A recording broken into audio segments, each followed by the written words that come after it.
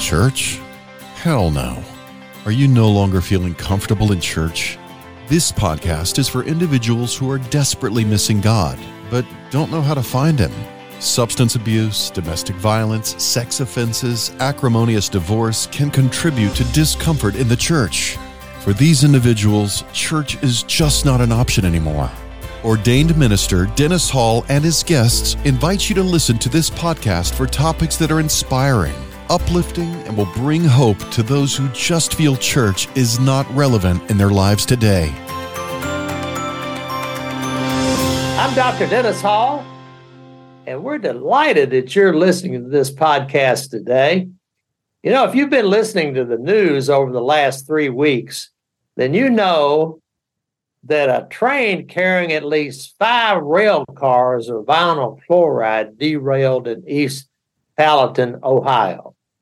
It's been all over the news. The liquid in these cars and frankly other cars on that train that were carrying highly toxic chemicals were drained off into a ditch, and they were set on fire. And a huge mushroom cloud formed over this city of 4,800 people.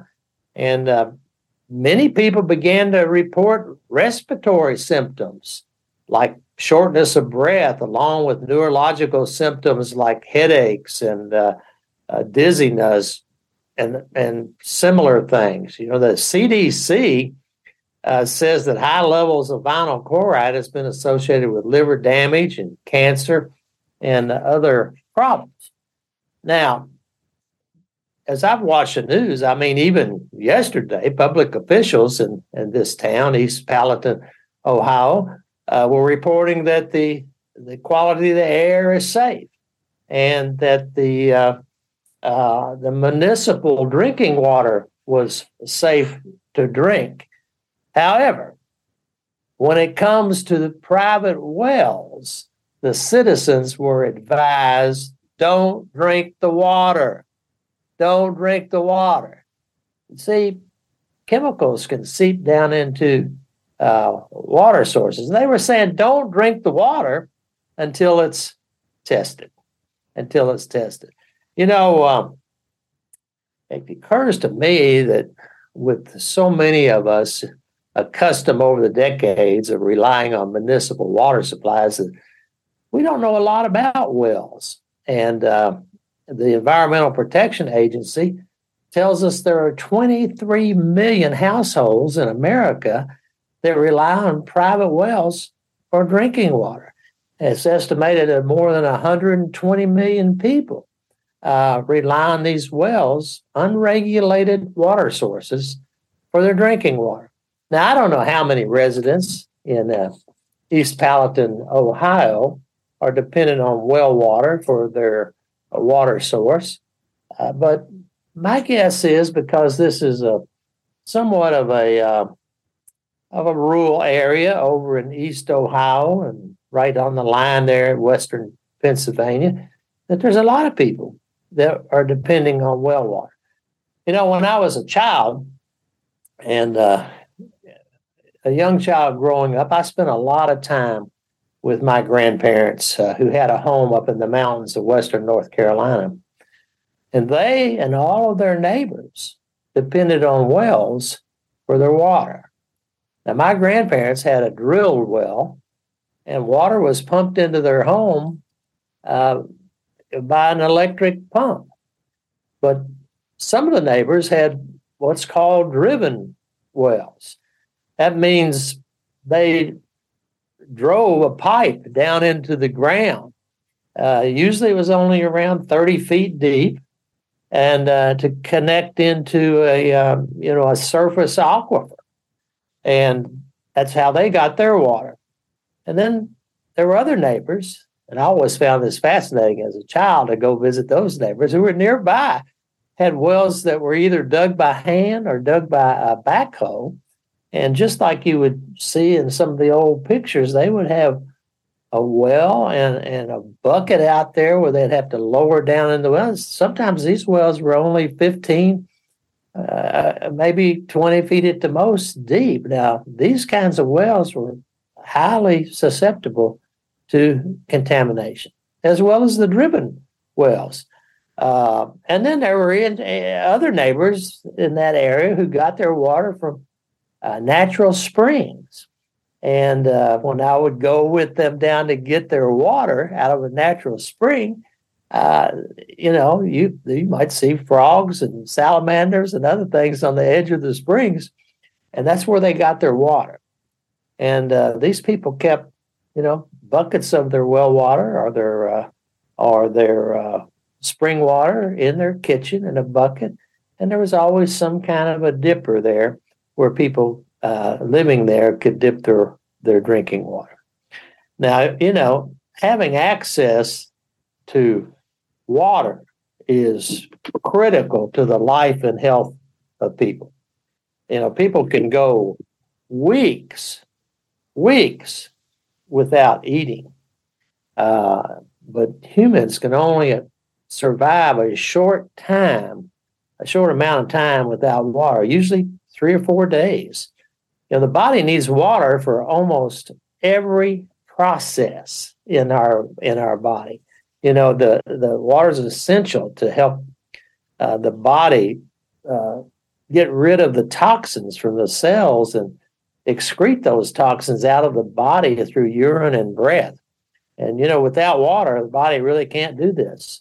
At least it can't do it very efficiently. And then toxins begin to build up, and then those toxins begin to impact the kidneys, which is the major organ that removes toxins from the body.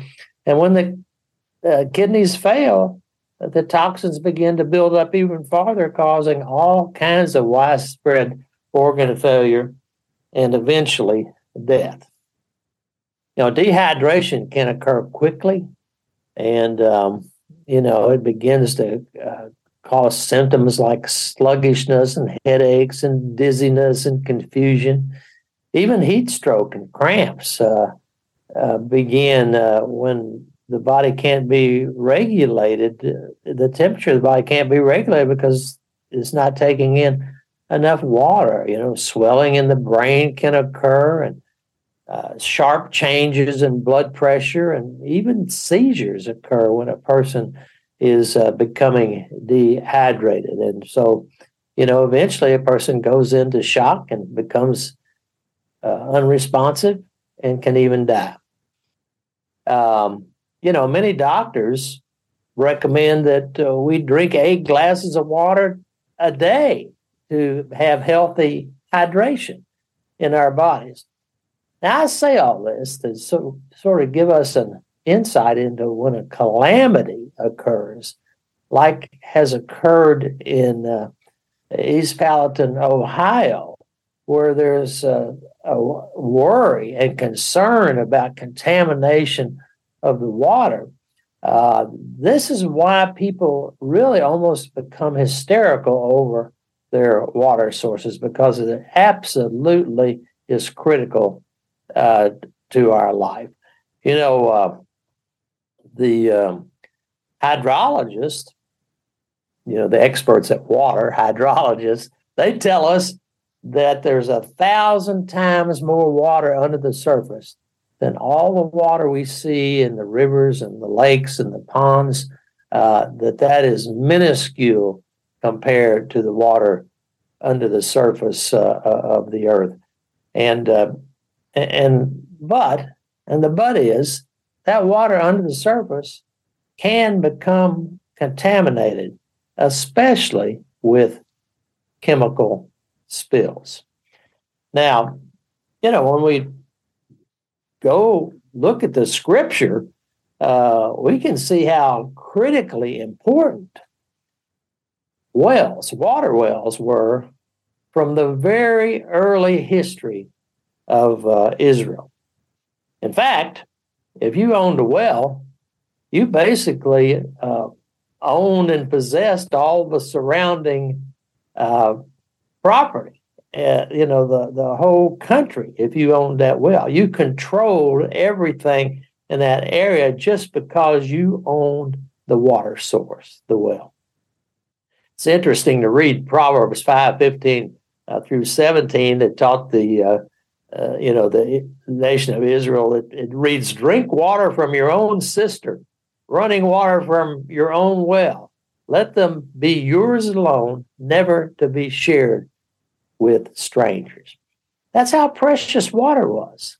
And frankly, it's how precious water is today. I mean, there are lawsuits today in courts over water sources here in the United States.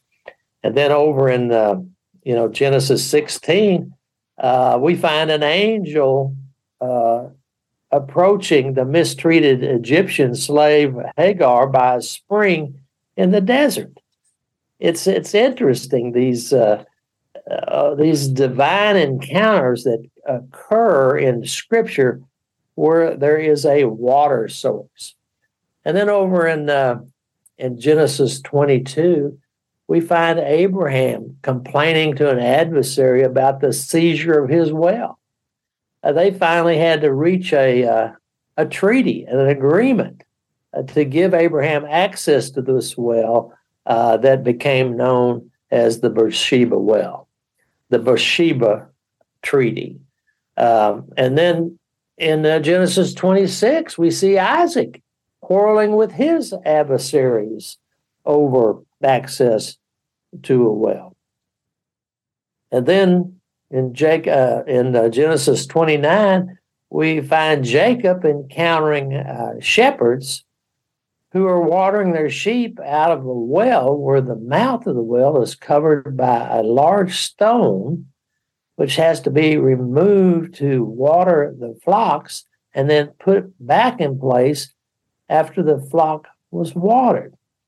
Now, it just seems to me that this is likely sort of an early form of contamination prevention, protecting that well when the water was not needed. And then over in Exodus 2, we find Moses protecting the daughters of Midian who had come to a well to water their flocks. And shepherds there had kept them from having access to the well. And Moses stepped in and protected these women's rights to water their flocks at this well. Now, it's interesting to look back over all these mentions regarding wells in the Scripture and realize that, in almost every instance, there was some form of divine intervention taking place where a water well was involved in Scripture. Now, having said all that, I think we would all agree, any of us that knows anything about the Bible or Scripture, we would all agree, there is no well, no water well anywhere in the world that's had a greater impact on mankind than that source of water known as Jacob's well and what took place at Jacob's well. Now, John 4, 5 and 6, he tells us that Jesus came to a town in Samaria called Sychar. And it was near the plot of ground that Jacob had given to his son Joseph. And so Jacob's well was there. They had to have water. A well had to be dug. And Jacob's well was there. And so the Scripture tells us that Jesus was tired from his journey with his disciples, and he sat down by the well. It was about noontime, hot in the middle of the day. Now, this was a small town. Now, when we call it a city, we are loosely referring to a city. It's just an area where people live. Maybe it'd be better to call it a village, but the Scripture refers to it as the city. And, it adjoined the land that Jacob gave to Joseph. Now, the Old Testament is silent about why and when Jacob dug this well. But today, it's one of the few biblical sites about which there is no dispute among theologians and archaeologists about the existence of Jacob's well and where it came from. It's probably the only place on the face of the earth where we can draw a circle around Jacob's well and know for a fact that Jesus at one time stood and sat within that circumference. It's that church, that well still exists today. I mean, it's really inside the church of Saint Fatina that was built in AD 380, and has sat over this well for all these years. Now, this well today is what we would call a wet weather well. In other words, that well is dry except for when rains come. The well is dry. Today, it's only about 60 feet deep or so. And it's administered by the Greek Orthodox Church, which oversees this Church of Saint Fatina. And you can visit the well today. You can go to that well on the West Bank in Israel, visit the Church of Saint Fatina, and see the well, Jacob's well. Now, the Scripture tells us that Jesus was sitting by the well, tired from his journey in the middle of the day, and a woman of Samaria came to draw water. We don't know her name. She's unnamed in the Scripture, and she's unnamed to this day. We don't know her name, but there would have been several strikes against her in this event that's beginning to unfold in the Scripture. First, a Jewish rabbi would not be initiating some kind of a discussion at all, let alone a theological discussion with a woman in a public place such as a well, or frankly any other place in that day, And strangely, she was alone. Typically women didn't go to a well alone by themselves. It was not the custom for women to be out in the day alone going to a public place, but she was alone. And some think, perhaps it's because she was being ostracized by her own people. They didn't want to be around her because of the life she lived and her background and the things that she had been involved in. And, it was an odd time of the day, in the heat of the day at noon. Now, why would a woman come alone in the middle of the day, a Samaritan woman, to draw well water? Now, Jewish men would not speak to a woman in a public place, but Jesus, a Jew, spoke. He initiated the conversation. He spoke to the woman. Jewish men didn't do that, especially a Samaritan woman. And he initiated this conversation because he was going to help her identify a thirst she had in her life that she didn't even realize. And what did Jesus do? He merely said to her, "Give me a drink."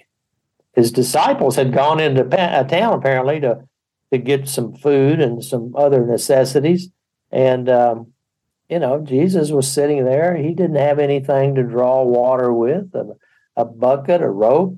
And she answered him. She said, "How is it that you, a Jew, ask for a drink from me, a Samaritan woman? For Jews do not associate with Samaritans." Why? Jews considered Samaritans half-breeds, that they were not Jews. They felt like some of them worshipped gods other than their God. And so they were outcasts. Samaritans were outcasts. And so, but Jesus answered her with a statement that would confuse her. He said, you know, if you knew the gift of God and who is saying to you, give me a drink, and who is asking you for a drink, you would have asked him and he would give you living water. Living water. And the Samaritan woman looks at him and almost mockingly says, well, you don't even have a bucket. And the well is deep. And by the way, where do you get this living water? You know. And so here we have this Samaritan woman sitting right there in front of the Son of God. And she's beginning to see that he is telling her some things that are revelations.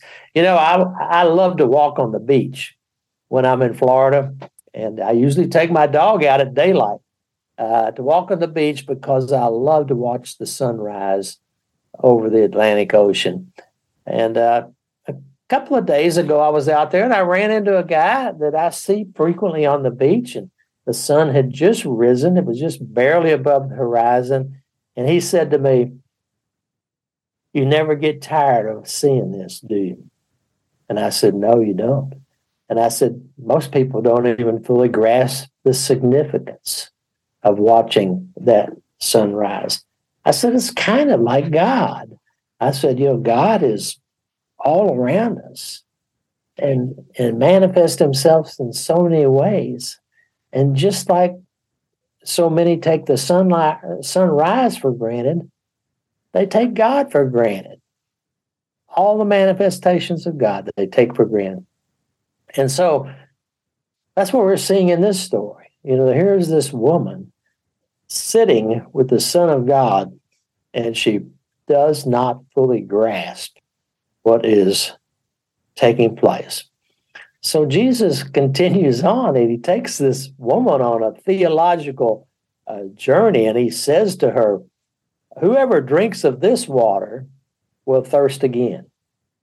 But whoever drinks of the water that I shall give him will never thirst, but the water that I shall give him will become in him a fountain of water springing up into everlasting life. You see, he's talking about something totally different. He's taking her out of the mundane thirst for the H2O, the water, into the realm of a deeper thirst. You know,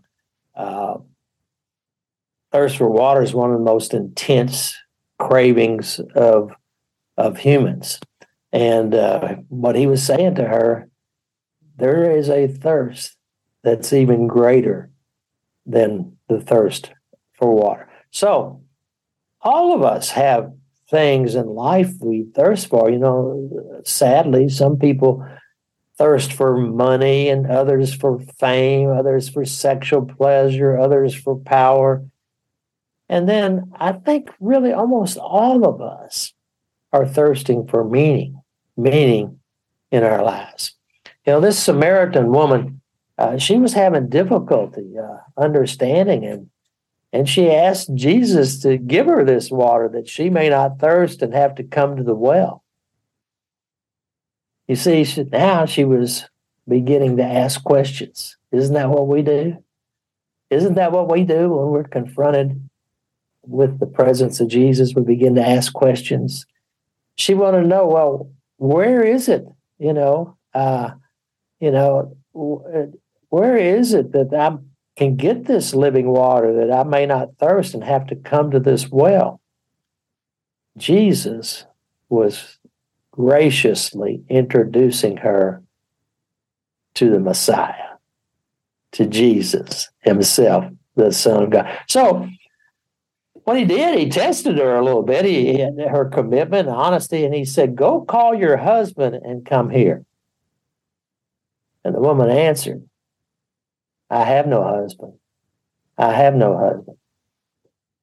This is when Jesus reveals his power to her. And he begins to demonstrate his sovereign discernment.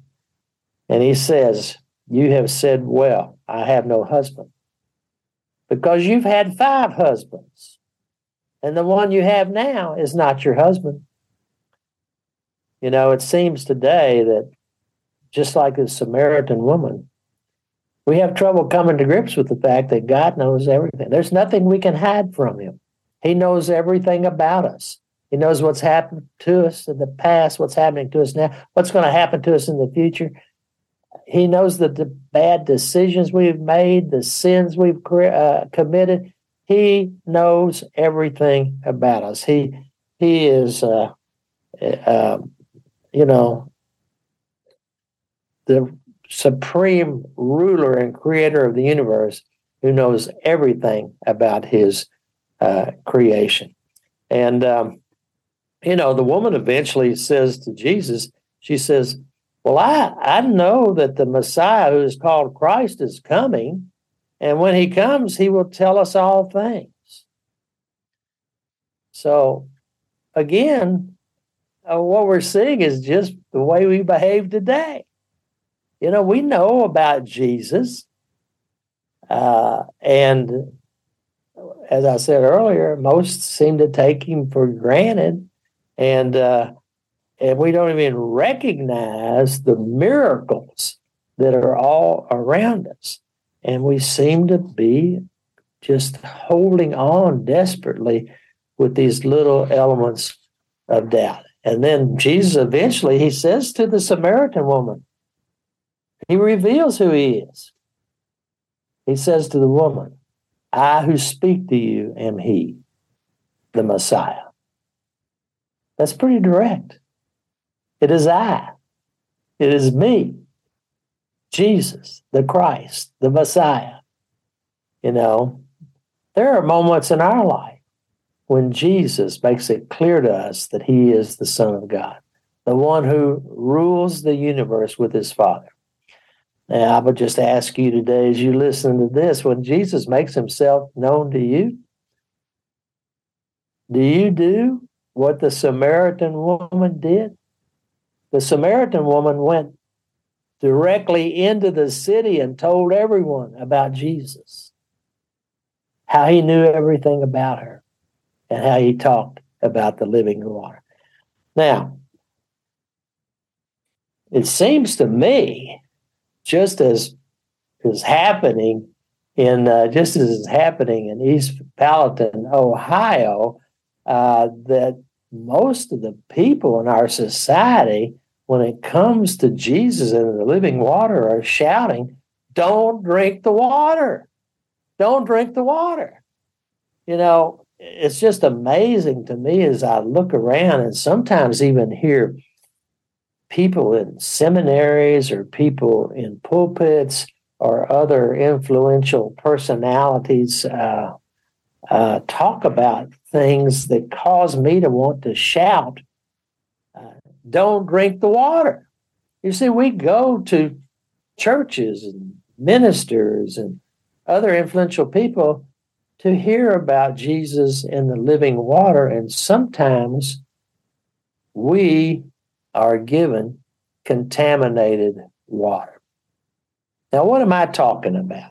Well, first is the idea that Jesus is just a great guy, a wise teacher, a loving leader, a divinely inspired prophet, but that he's not the Son of God.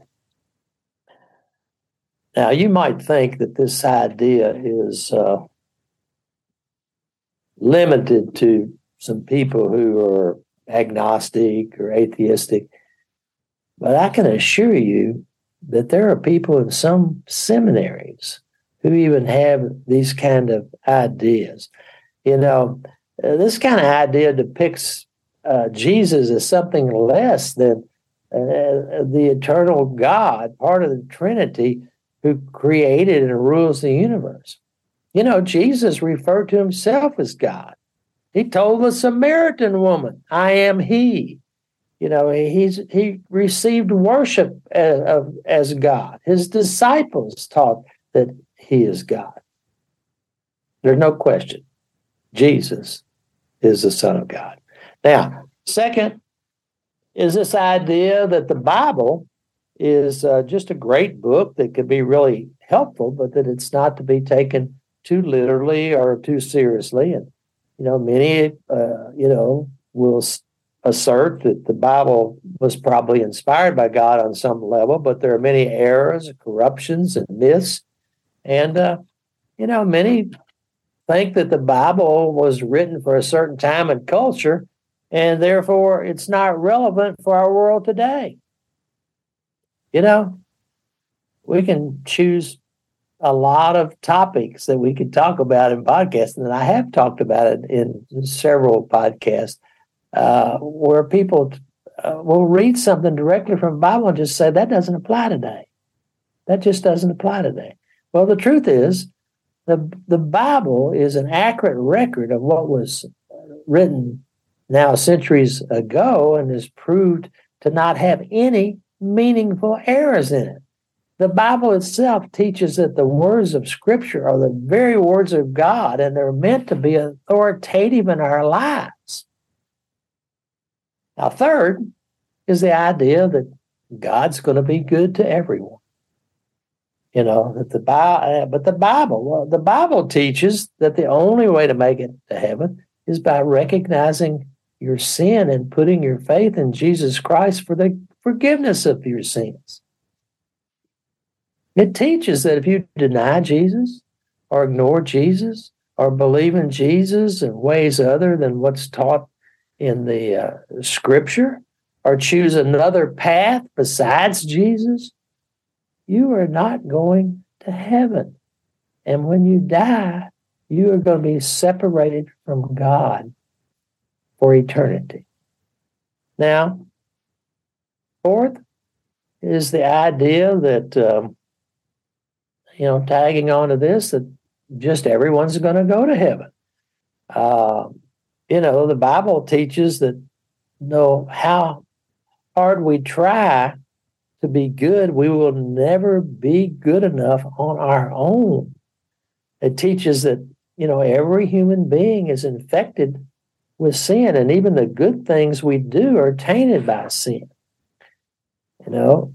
As I said earlier, the pathway to heaven is by putting your faith in Jesus Christ and asking to be forgiven of our sins. Now, the last thing I might talk about here is the idea that Christians will be healthy and wealthy. Now, this idea is often called the prosperity gospel, where many people believe that health and wealth are ways of God rewarding those who are faithful to Him in this life. Now, the Bible never promises a life of ease and fortune to those who are faithful.